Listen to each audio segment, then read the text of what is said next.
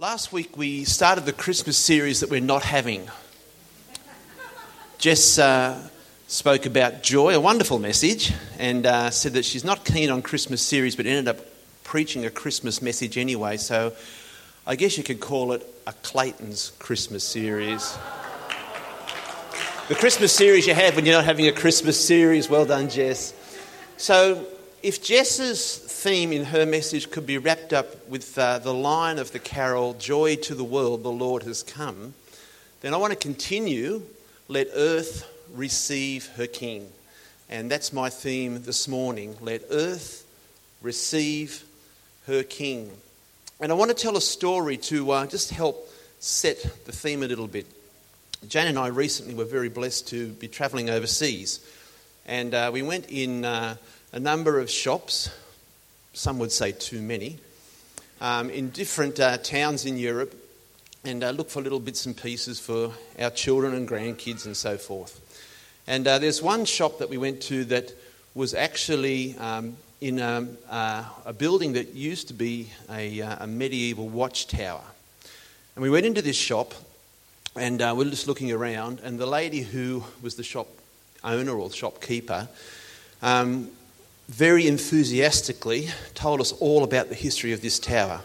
And it was part of a watchtower in the city wall near the gate, and people would be there to make sure people coming in and out of the city were the right kind of people and keep the city safe. It had big bells in it that would ring if needed, and she actually had those bells in the shop mounted on a very sturdy timber beam not far above our heads.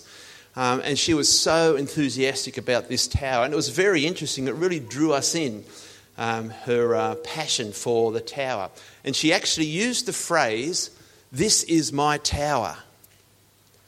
Now, I don't know whether she was actually the owner of the tower or not, but she felt so strongly about it, it was hers. And what she didn't know about it wouldn't be worth knowing. So we looked around the shop and decided not to buy anything there. And left, and only 10, 20 metres down the road, Jane thought, no, there was something I'd like to go. So we turned around and went back. And when we went back in, there was a different lady there. I don't know whether the first lady had perhaps gone off for her lunch break.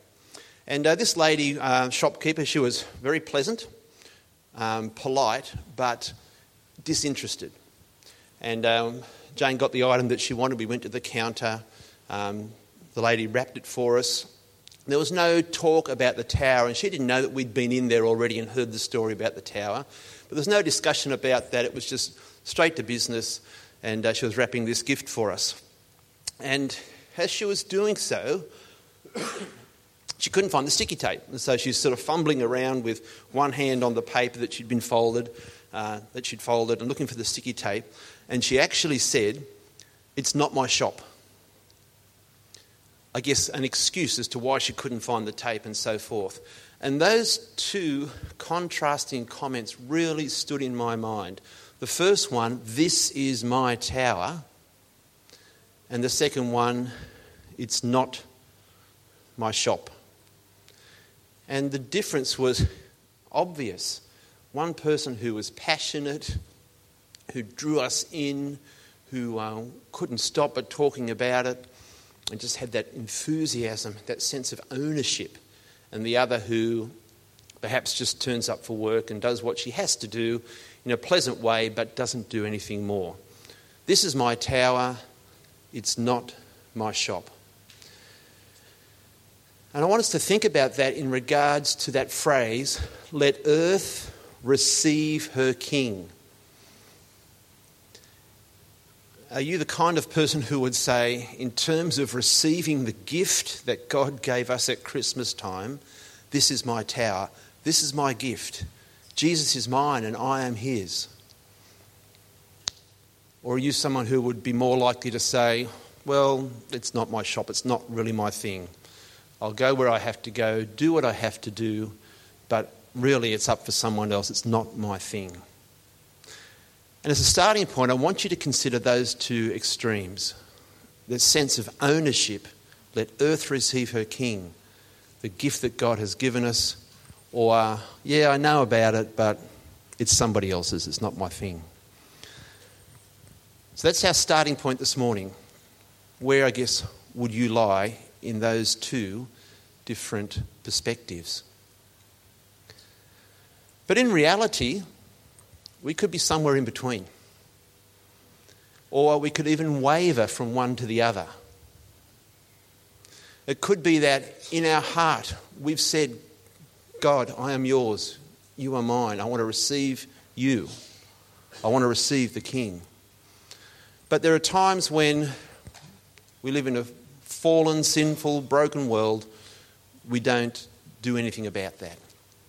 And I think of times in the Bible, so many Bible characters, the disciples themselves, who passionately loved Jesus and followed him and committed their lives to him, but at times it was, well, it's not my shop.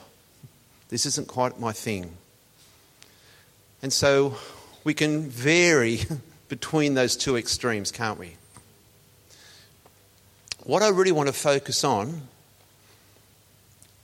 is what is the evidence in our life when we are living that this is my tower perspective? What is the evidence that we see? Because, you know, we can say that in our heart, in our head, in our mind, say it within, but unless we give it expression, it can just stay there. And I think inward thoughts do need an outward expression. That inward desire we have to live for Jesus, to commit our lives to him, that this is my tower perspective, needs to have expression, needs to have evidence. If that lady had said to us in that shop, well, this is my tower, but didn't do anything about that, didn't explain the tower and show her passion and enthusiasm, we would have thought, oh, okay, that's really nice. But there was evidence of that in her life. Perhaps it's a little bit like the father who came to Jesus with his sick son in Mark chapter 9. And Jesus said, do you believe I can heal you? And he said, yes, Lord, I believe. Help my unbelief. So yes, God, we believe, but there are times we're weak. Help us in those times. But what is the evidence? If we're living that life, we've received the King, we really have, and we want to live that life. I think the first thing is that we understand the value of the gift that we've been given. We understand the value of that gift. We've been given Jesus. We celebrate that at Christmas time. And we understand what that value is. John chapter 1 verses 10 to 12. He, that's Jesus, was in the world, and though the world was made through him, the world did not recognize him. He came to that which was his own, but his own did not receive him. Yet to all who did receive him, to those who believed in his name, he gave the right to become children of God. And I wonder how many people at Christmas time connect the birth of Jesus, the gift that we celebrate, with the agony of the cross. That Jesus came to make the way for us to be right with God. There's great value in that. Great value in that. We don't just celebrate a cute, beautiful new little baby, though of course that's cause for celebration in itself. But we know the value of who that baby is, the value of the gift that we've been given. When we understand the value of a gift, we take interest in all that surrounds it. You imagine you've been given something that is so precious and so valuable. You'd want to ask a lot of questions about that. Where did you get that? Where did it come from? Are there many of them? Are they very common? What more can you do with it? How can I look after it? How can I best use that? That is incredible. You want to know all that surrounds it. So receiving the gift of Jesus isn't the end of the journey. It's not that, yes, I have that gift now. Great, I'll put that away on the shelf. It's the beginning of the journey. And that journey has to be continuing to find out who he is and understand the value. If the Christmas experience for you is routine, perhaps a little busy, too busy, or lost its zip, or if Christmas is more of a problem to you than a joy, I think a starting point is to take time and explore the value of the gift. There's an old hymn that says, "Turn your eyes upon Jesus, look full in his wonderful face, and the things of earth will grow strangely dim in the light of his glory and grace." Wouldn't it be great if Christmas shopping and all the hassle around Christmas just grows dim as we focus on Jesus and understand the value of who he is? Second evidence, I think, if we're living that "this is my tower" experience, is that the gift we receive from God is central to our everyday life. Have you ever received something that wasn't exactly what you wanted or hoped for or expected or needed or even liked? You put it away thinking, maybe I'll re-gift it in 12 months' time, or it was forgotten about or even discarded. Any nods? It happens. It happens. But you would never want the giver to know that, would you? You would never tell them that. You'd probably say nothing more about the gift to the giver and hope that when you saw them in the future, they wouldn't ask about it. Or if they did, you'd change topics very quickly. Perhaps you'd even try and avoid them. But if you love the gift, if you own it, if you look after it, talk about it, it becomes a part of your life. And if we really receive our King, then Jesus has to be central to our daily lives. If we're really saying, I own this tower, I have received the gift that God has given me, then that's got to be central to our daily lives. In the book of Philemon, Paul writes to this person called Philemon, and he says, "I always thank my God when I pray for you, Philemon, because I keep hearing about your faith in the Lord Jesus and your love for all of God's people." Just want to pause there. Can we leave that verse on the screen? Yep. Because I keep hearing about your faith. Now, to keep hearing is the part of speech we called present continuous. We know about past tense and present tense and future tense. Well, this is present and it's ongoing. Keep hearing. And Paul doesn't write, "I heard about your faith in the Lord Jesus. I've done that. Yes, I heard about that. But I keep hearing about it." There's that evidence that Philemon has had that experience of receiving the King and he's living it every day. The verse goes on. "I am praying that you will put into action the generosity that comes from your faith as you understand and experience all the good things that we have in Christ. Your love has given me much joy and comfort, my brother, for your kindness has often refreshed the hearts of God's people." So there's consistency in Philemon's life. His faith in the Lord, his love for others, and Paul is urging him to put that into action even more so that what is central to Philemon will become even more evident and useful to others. Remember, what we have in here needs outward expression. And that above passage, the passage we just read, is about someone who owns the tower, someone who has received the King and allowed Jesus to be central in his daily life. What's the challenge in that passage for you? How do you see your acceptance of God's gift evident in your daily life? Can it be said about you or myself that the love we have for God gives others much joy and comfort? Or is the love we have for God hidden away? And that our kindness has often refreshed the hearts of God's people. What a wonderful thing to be able to say about someone. I think the third evidence, if we own that gift, if that's our tower, the evidence in our life is that we simply share the gift. And if we don't, its value is lost to other people. There's an Old Testament story. The Arameans, the enemies of the Israelites, were besieging the city of Samaria, which is the capital city of northern Israel many years ago. And during that siege, they stopped food, water coming and going. So the city was locked, surrounded by the enemies. And the Bible describes in 2 Kings chapter 6, the terrible extremes that the Israelites were going to survive. It says that 1 cup of dove's dung was worth 5 pieces of silver. Now that's desperation if you're going to pay a lot of money just to have anything at all to eat. You can read about that in 2 Kings chapter 6. But in 2 Kings chapter 7, as the siege is continuing, we hear the story of 4 men with leprosy. And let's follow that passage now. Now there were 4 men with leprosy at the entrance of the city gate. Leprosy, of course, meant that you couldn't be with the rest of the people. You were excluded for fear of contagion. They said to each other, "Why stay here until we die? If we say we'll go into the city, the famine is there and we will die.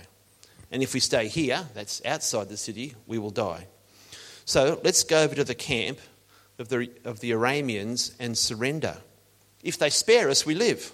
If they kill us, then we die." At dusk, they got up and went to the camp of the Arameans.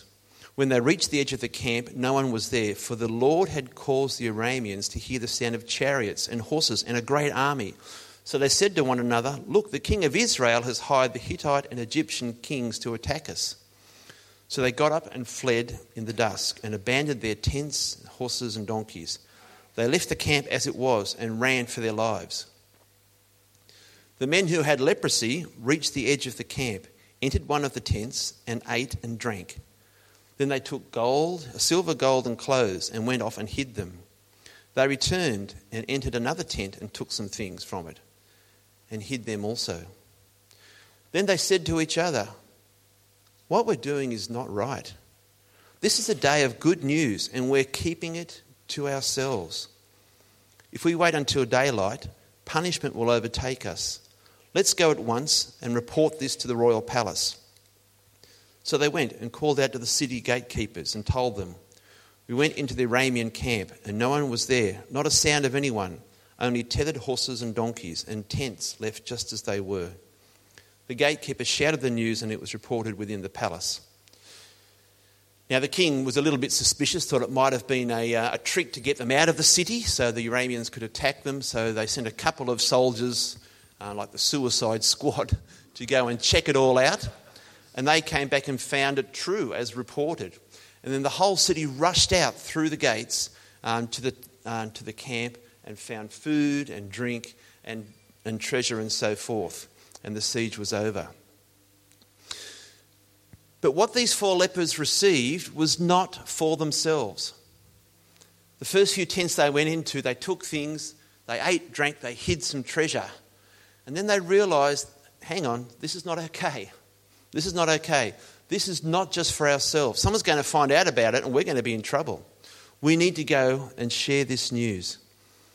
And just consider that the poorest of the poor, the outcasts, the lepers, those who in a desperate way, they had more options on how to die than how they could possibly live. They were used by God to save an entire city.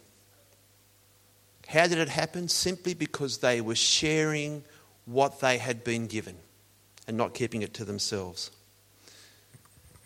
I can imagine that the lady who owns the tower would tell as many people as possible about that tower, while the other lady might mutter that her day at work was okay. That could be the difference about it. If you've received the King, if you've received Jesus, then you're called to share the blessings that come with that with other people.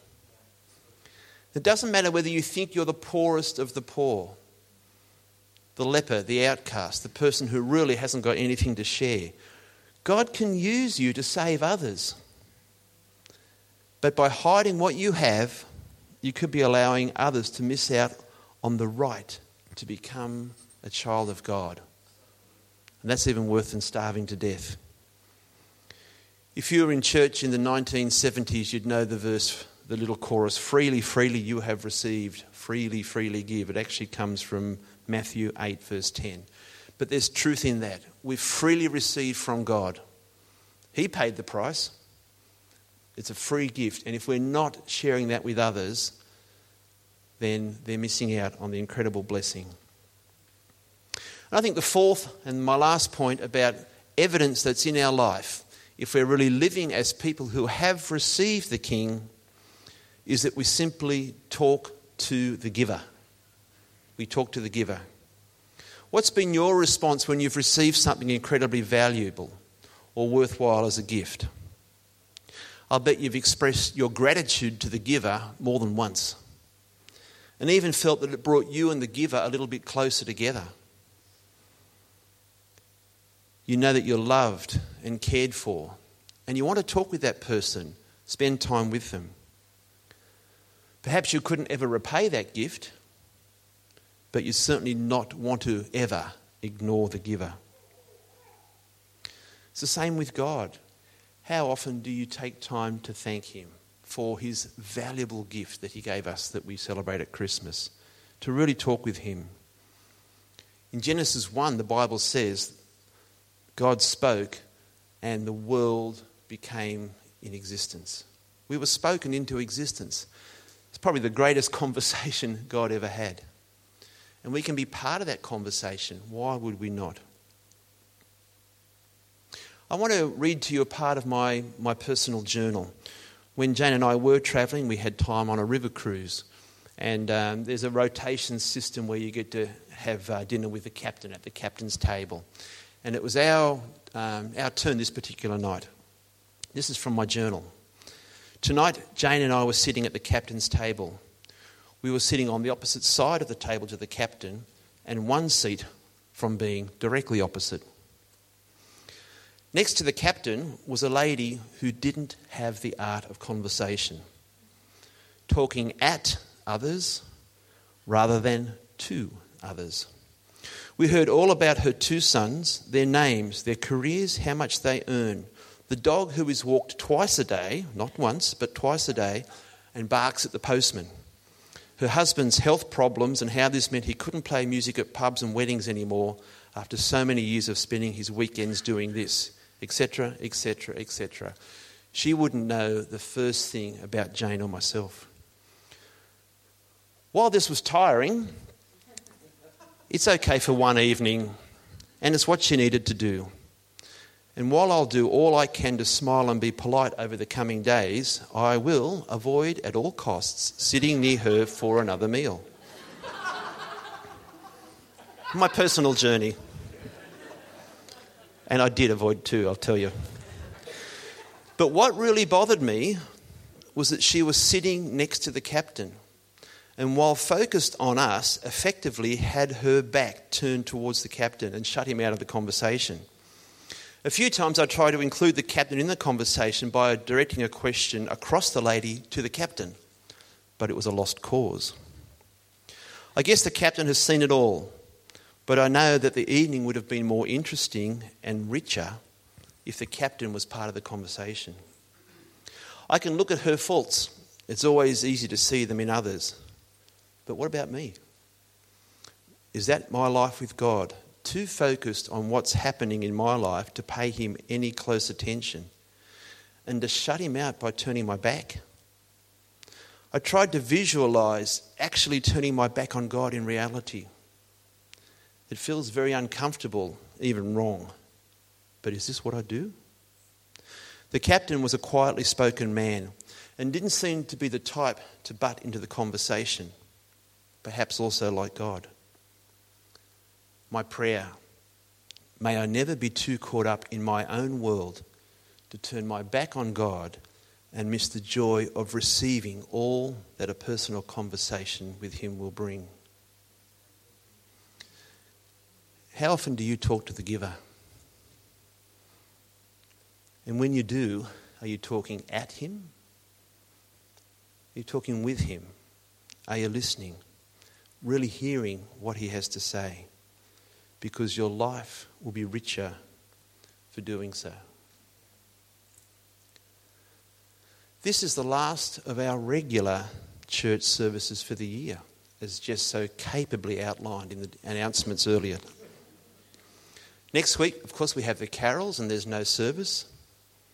Nothing on the 24th, Christmas Day, nothing on the 31st. prayer is on, of course, always. Don't ever stop praying. But over the year, the overarching theme has been Jesus every day. And throughout the year, those of us who have been speaking at church hope that we've encouraged you in some way to have Jesus as part of your everyday life. There's no other option, really. And to quote the disciple Peter, who else would we turn to? For you have the words of life. So there's no printed weekly challenge card this week. But here is the challenge. Take time and reflect on the theme, Jesus every day.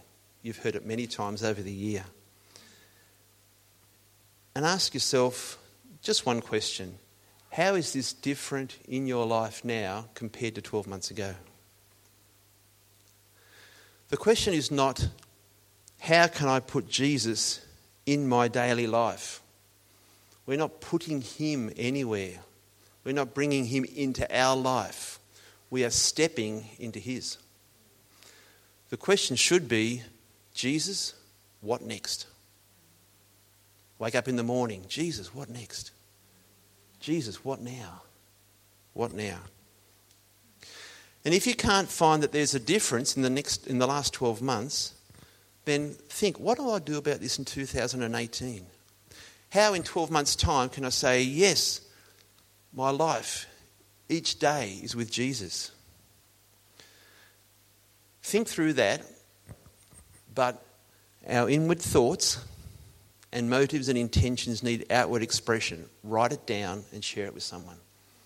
So over the next 12 months, the next 6 months, this coming week, whenever it might be, this is my intention in terms of having Jesus with me every day. Lord, we do believe, but help us in our unbelief. I'll get the band to come up just as I finish.